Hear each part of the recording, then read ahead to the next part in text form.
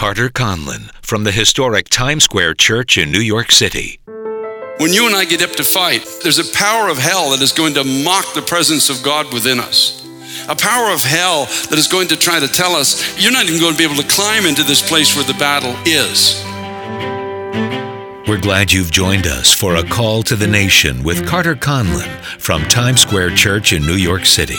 In 1 Samuel 13, the Philistine army consists of 30,000 chariots, 6,000 horsemen, and as many people as the sand on the seashore.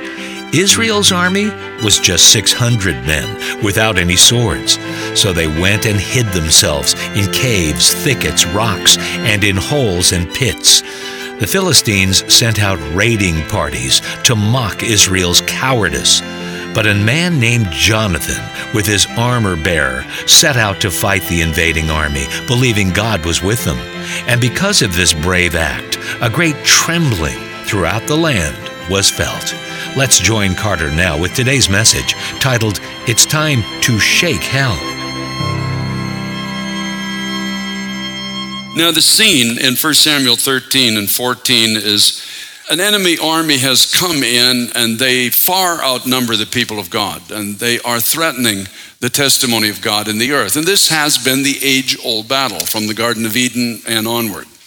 God has promised to have a people in the earth that represent His glory. He's promised to make us more than we are and give us more than we could possess. And the devil is always coming at us full force to try to literally swallow our confidence in our God, our confidence in the promises of our God, and to eradicate the testimony of God in the earth. And this is, of course, what we're finding happening on a huge scale in our generation. But be encouraged, because people have gone before us who have had to go through these things, and God has proven Himself faithful to them and will prove Himself faithful to you and I today, just as He has in the past. He's the same yesterday, today, and forever. We believe that. God doesn't change. Now, in this particular scenario, in 1 Samuel, let's start at chapter 13, verse 5. It says, the Philistines gathered together to fight with Israel. 30,000 chariots. That's a lot of chariots. 6,000 horsemen, and people as the sand which is on the seashore in multitude. So this is one more time a huge army coming against the testimony of God and God's people in the earth. An overwhelming army, just as it has been in many instances throughout history. Now in verse 6 says, when the men of Israel saw that they were in danger, for the people were distressed, then the people, these are the people of God, hid in caves, thickets, rocks, and holes and pits. So the people of God went into hiding, basically just trying to survive. Everybody's just going to go home. It's like in our generation when the threatenings are coming against those who hold to biblical truth, for example. And a lot of people are just going to go into hiding. They'll hide in the workplace. They'll hide their Christianity in the workplace. They'll hide in their homes. They'll hide in the store. They'll just hide the light that's in them. As the scripture said, they'll take this light of Christ, put it under a bushel, and hide it under their bed. And that's the tendency when we're threatened, and we are being threatened in this generation. Make no doubt about that. Make no mistake. It's going to get darker as the days progress. And some of the Hebrews crossed over Jordan of the land of Gad and Gilead. Some of the people just took off and started looking for a safe haven. They maybe sold their stuff and went to Tahiti, somewhere where they felt maybe that I could live out my life and not be threatened by this darkness. And so nothing really changes in that regard. There are people who are going to hide with this overwhelming threat against the testimony of Christ. Some are going to flee and go into other places. And now, as for Saul, this is that present king of that time in Israel. He was still in Gilgal, and all the people followed him trembling. So that everybody who's kind of left to fight this darkness is really afraid. They're trembling, simply because they're overwhelmed. The numbers are just overwhelming at this time. Verse 15 says, Saul numbered the people present with him. They had 600 men. So here's the odds one more time. You've got 600 soldiers, and coming against you is 30,000 chariots, 6,000 horsemen, and people as numerous as the sand on the seashore. Not only that, raiders came out of the camp of the Philistines in 3 companies, and one company turned one way, another way, and a third one going the other way. Now the raiders were sent out to literally strike terror in the peoples of the land before the invading army came. This is what they were sent to do. In other words, shouting at people who are maybe hiding behind walls. You can't hide, you can't defend yourself. We're coming for you. You're not going to be able to stop us. You don't have enough power. We're more powerful than you are. And so that's what the raiding parties, they're going out in 3 different directions from this massive army to let the people of the land know we're coming. And if you think you're ever going to defeat us, you're living a pipe dream. This is never going to happen. Also, in the land of Israel, there was no blacksmith at this particular time allowed through all the land of Israel, because the Philistines were the dominant peoples of that time, and they didn't want the people of God making weaponry. And so it came, verse 22 says, it came about on the day of battle, there was neither a sword nor spear found in the hand of any of the people who were Saul and Jonathan. The only people who had a sword was Saul and his son Jonathan. You imagine that? You're facing, how many chariots now? You're facing 30,000 chariots, 6,000 horsemen, and people on as the sand on the seashore who are obviously armed, and there's nobody even has a sword among you. There's 600 of you, and you're about to go against an army, and you don't even have weaponry. You might have sticks and stones. That's all you've got to fight this thing. And here are the people following Saul. Saul is, in a sense, a king who's lost touch with God. He's actually been told by Samuel the prophet that your reign is done. Your time of ministry is finished. Now, the scripture says these people are trembling that are following Saul, and they're not knowing what to do. And it would have been a very, very difficult moment. The scripture says one day it happened in chapter 14 that Jonathan, the son of Saul, said to the young man who bore his armor, "Come, let us go over to the Philistines' garrison that is on the other side." But he did not tell his father. And Saul was sitting on the outskirts of Gibeah under a pomegranate tree, which is Migron. The people who were with him were about 600 men. Keep in mind, they don't have any weapons.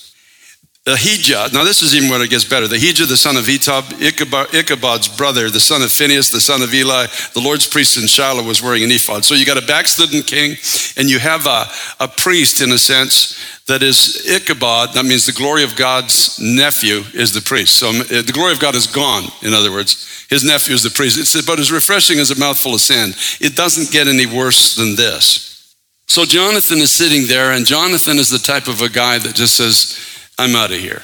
I know the history of the people of God, and I'm not going to sit here any longer and just wait for this encroaching army to come in and slaughter us. I'm going to get up and I'm going to fight back. And he tells his armor bearer, it doesn't matter to God how many people we are. If God is with us, we're a majority. So let's you and I get up and let's fight back. Let's do something that only can be done in the strength of God. So he got up, and he and the armor bearer went between the passes, which Jonathan sought to go over, chapter 14, verse 4, to the garrison of the Philistines. And there was a sharp rock on one side and a sharp rock on the other side. The name of one was Bozez, and the name of the other was Seneh. Bozez means slippery place, and the other rock, it really means thorns. I mean, so here they are. They're going into the battle. They have to go through a slippery place, a place where, in a sense, you're not even sure of your footing that's ahead of you. And yet you also have these thorns. It means the battles of the mind, similar to the thorns that were pressed into the brow of the Son of God. And he was mocked by the soldiers of that time and struck on the head with a staff saying, "Hail, King of the Jews." It's the mockery. When you and I get up to fight, there's a power of hell that is going to mock the presence of God within us. A power of hell that is going to try to tell us, you're not even going to be able to climb into this place where the battle is. A power that says, who do you think you are to think you can stand up and somehow defeat this incredible army that's come against you? What do you think you are? There's only 2 of you, and here you are coming up to challenge a garrison of the enemy army. Now the scripture says in verse 5, the front of one faced northward, the rock towards Michmash, which means a concealed place, and the other southward towards Gibeah, which means a place of past association. So you've got to walk in this slippery place. You're being bombarded in your mind, and you're being reminded of your past associations and going into the battle, and the devil just there trying to say, who do you think you are? You remember what you used to do? Do you remember the people you used to hang out with? What makes you think God is going to go with you? The biggest battle we fight is in our minds. And if the devil can get you in your mind, then he's got you. But if he can't get you in your mind, you've got him, because if God is moving with you, There is a victory that's about to be won that only can be won by the power of God in your life. And so behind him is a past association, and before him is a hidden place. It's a difficult spot to be in because you're in a slippery place. You're being bombarded in your mind. The devil's reminding you of your past and your association, maybe reminding Jonathan, your father is backslidden. Ichabod's nephew is your priest. You've got an army behind you of 600 men that don't even have swords. All they got is sticks and stones in their hands. What makes you think that you're going to be able to win this battle? And behind you is all of this, and ahead of you is a place that you can't see. You're moving to it by faith, but you can't see it, and there's no real tangible reason in the natural why you should win this victory. And so to win a spiritual victory in a season like this, there's got to be something of God that gets into the heart. As it did with young David when he faced Goliath, to say, I'm going into this battle because the armies of the living God have been challenged by this power of darkness. And it's not by might, it's not by power, it's by the Spirit of God that this battle is going to be won. So I'm going to get up from where I am, and I'm not going to live among the trembling any longer. I'm going to go and I'm going to begin to fight this battle that is ahead of me. Then Jonathan said to the young men who bore his armor, come, let us go to the garrison of these Philistines. It may be the Lord will work for us.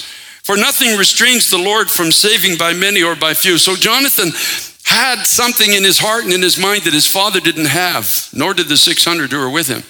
If God is with us, who can be against us? If God is with me, who can stop what God wants to do through my life? If God has sent me to do something, it shall be done, not in my power, but in the power of Christ within me. So his armor bearer said to him, do all that is in your heart. Go then, I am here with you according to your heart. I love it. It's so good to have a friend like that, isn't it? It's so good to have a friend when you say, God has given me something, and it's always good to have a friend that says, let's go, I'm with you. Let's do this thing, praise God. I got a friend like that who's online tonight. His name is Mark Gastineau, and he's like that. I love the fact that Mark is willing to go in any battle, anywhere, and sack any devil in any place. I thank God for that with all my heart. His armor bearer said, do what's in your heart. Go, I'm with you according to your heart. And Jonathan said, very well, let's cross over to these men, and we will show ourselves to them. And if they say to us, wait till we come to you, then we'll stand still in our place and not go up to them. But if they say, come up to us, we will go up, for the Lord has delivered them into our hand, and this will be a sign to us. So both of them showed themselves to the garrison of the Philistines. And the Philistines said, look, the Hebrews are coming out of the holes where they have been hiding. If you stand up to fight back against the devil, the first thing you will fight against are voices of mockery that will come against you. The men of the garrison called to Jonathan and his armor bearer and said, come up to us and we'll show you something. In other words, you think you're going to beat us? Then come on up and we'll show you how the battle is won. We'll show you how foolish you are. We'll show you what's going to happen to you. Then Jonathan said to his armor bearer, come up after me, for the Lord has delivered them into the hand of Israel. Don't you love that? Do you love that kind of faith when everything seems to be against you, but you stand up and say, come with me, we're going to go into this battle. God's given them into our hands.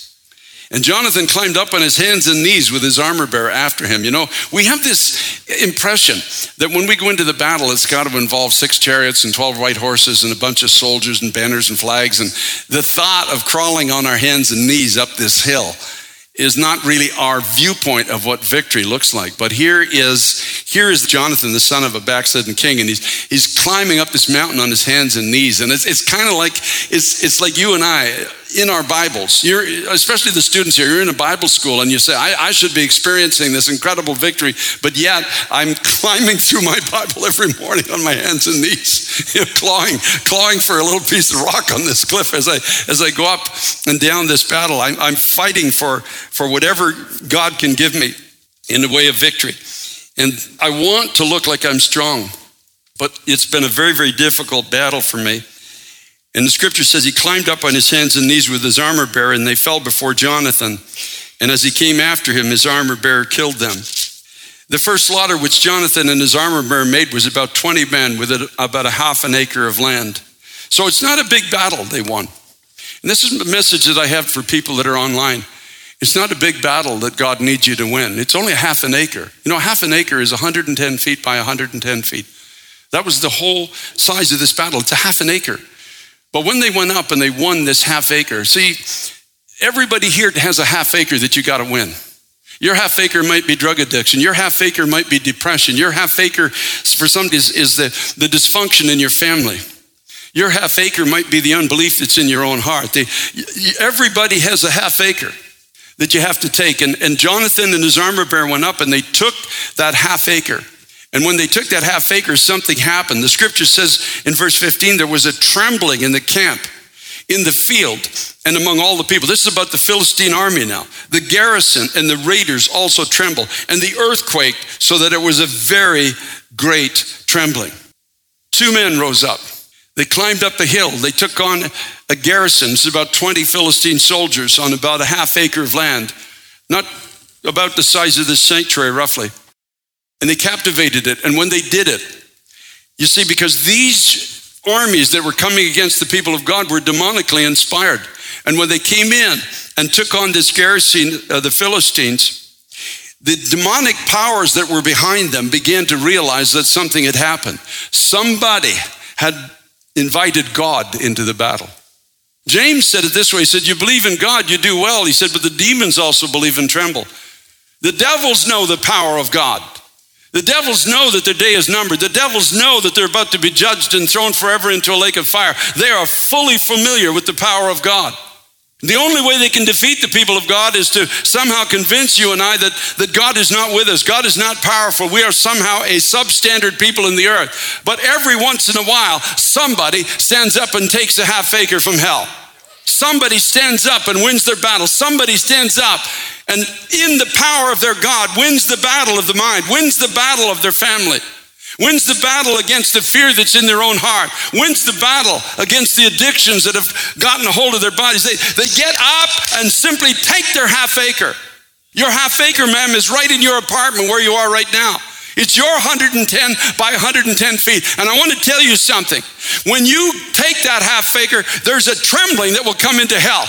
Everything of darkness pitted against you and your family will begin to tremble. When you get up and you take that half acre, you might have to climb on your hands and knees to get up to the top of that hill. You have to endure every form of mockery that will come your way. The threats of darkness will come against you, but you stand in the power of your God, and suddenly there's a trembling.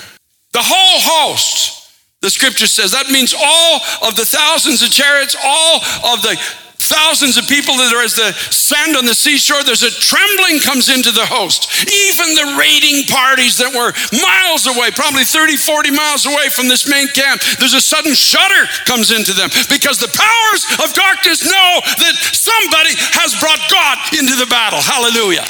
Hallelujah to the Lamb of God. Glory to the name of Jesus.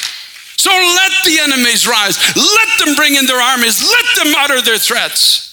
We have the living Christ on our side, the God of eternity, the God who sent his son to die on a cross, took captivity captive and gives gifts unto men, has all power, has all authority. Every name that is named will bow before him one day and declare that Jesus Christ is Lord. He is with us. And when you and I stand up and take our half acre, we send a shudder into hell. Don't let the devil ever convince you that you have no part in this battle that we're fighting in this generation. You, sir, are addicted. You ma'am, who are depressed. You, young person who don't see a reason to go forward in life. You can stand up. You climb your mountain. You take your half acre and you watch hell around you begin to shake. The demons in your neighborhood will begin to shake. They have a phenomenal communication system. I don't know how it works, but I know that when somebody rises up and brings Christ into the battle, there is a shaking that happens in hell, a trembling among the powers of darkness. Not only did they tremble, they turned against one another and they began to destroy each other. And when it happened, because Jonathan and his armor bearer went in and fought this battle, then people who were in hiding came out and they joined into the battle. There's a courage came into the hearts of the people of God because the victory had been already won. Christ had been brought into the battle, may I put it that way, by just 2 men who decided, I'm just going to do this. I'm just up and I'm just out. I'm not sitting here with the fearful any longer, or the prognosticators and the analysts who tell us all the reasons why we can't do this or we can't do that, or all the people who say the battle can't be won. I'm just not sitting here with them any longer. I'm out of here. And the interesting thing is Jonathan didn't bother even telling his father, because his father would have talked him out of it. You know, if you're going to do something that involves faith, don't talk to people that are full of unbelief. Just find a friend who says, let's go. Let's do this. Let's do this. And Jonathan said, something's in my heart. I just believe that God is the same God as he always has been. We don't need an army to win this battle. We need God, because us and God are a majority. God. I think it's time for everyone to bring God back into the battle. Whatever your battle is, whatever your half acre is in your life, whatever it is that you need to pursue, whatever mountain you need to climb, whatever slippery place you need to go up. If you have to go on your hands and knees, just go on your hands and knees. It doesn't look like a victorious position, but actually it really is. The battle really is won on our knees, always has been and always will be. So I'm talking to the end time army of God. I'm talking to the men and women who don't see themselves as having any power, any future. You don't see yourself living in any present victory. And you say to me, well, Pastor, what is required of me then? Get up, go forward into the battle. Say, I'm done with this. I'm done with the devil destroying my home, my marriage, my family, my children, my mind, my body, my neighbors. I'm done with this. And I'm going to get up, and in the power of God, I'm going to go into the battle. And I don't care who mocks me. I don't care what I have to fight in my head. I don't care what voices come against me. I'm going into this battle, and by the grace of Almighty God, I believe this battle is going to be won. And I don't care who mocks me. There'll always be mockers when you set out to live by faith. They will bear their troubles. God will see to it. But there'll always be mockers when you set out to fight and fight for God. So Father, I ask, oh God, in Jesus' name, that you would just give the people the power to walk with you. Give them the power, Lord Jesus Christ, to serve you and to live for you. The power to believe that all things are still possible to those who believe in Christ. God Almighty, help us not to live our lives trying to hide or sitting with the trembling on the mountainside, but help us to go into the battle and believe that if we take our half acre, that it can send a shudder through the ranks of darkness. Father, I want to say thank you with all my heart. Give us the grace to believe that you are able. You say, well, Pastor, how do I get into this battle? It's really simple. Admit that you need a Savior. You know you can't save yourself. So save yourself the trouble of trying to save yourself, because you can't. You give up on that and let the Son of God save you. He came to this world and he went to a cross, was brutally beaten and rejected so that you might be forgiven. So just let him forgive you. Just open your heart and say, Jesus, I can't save myself. Forgive me. And then confess him as your Lord. Lord Christ, you are the Lord of my life from this day forward and forever. And don't try to govern your own life anymore. And then let him lead you, and watch where he will lead you. He will lead you into a place of not only victory for yourself, but your life will be used to bring victory to others all around you. And so, Father, I thank you, God, with all my heart. I thank you, Lord. Jesus, Jesus, Jesus. God Almighty. I'm going to ask that we all pray this prayer together. Just say these simple words with me. Lord Jesus Christ, thank you for loving me. Thank you for coming to get me and giving your life on a cross that I might be forgiven. I open my heart and I invite you to come into my life, to be my Lord and to be my Savior. From this day forward, I will live for you. I will serve you. And I will love you. Thank you for loving me and giving me the promise of forgiveness, of a purpose to live, and eternal life with you the day I die. From this day forward, Jesus Christ, you are the Lord of my life. You're hearing this and you feel like Jonathan and his armor bearer. You know that it has to be God. But you're willing to go into the battle. You're willing to go into the fight. You're willing to believe God for whatever it is and wherever it is that God is leading you.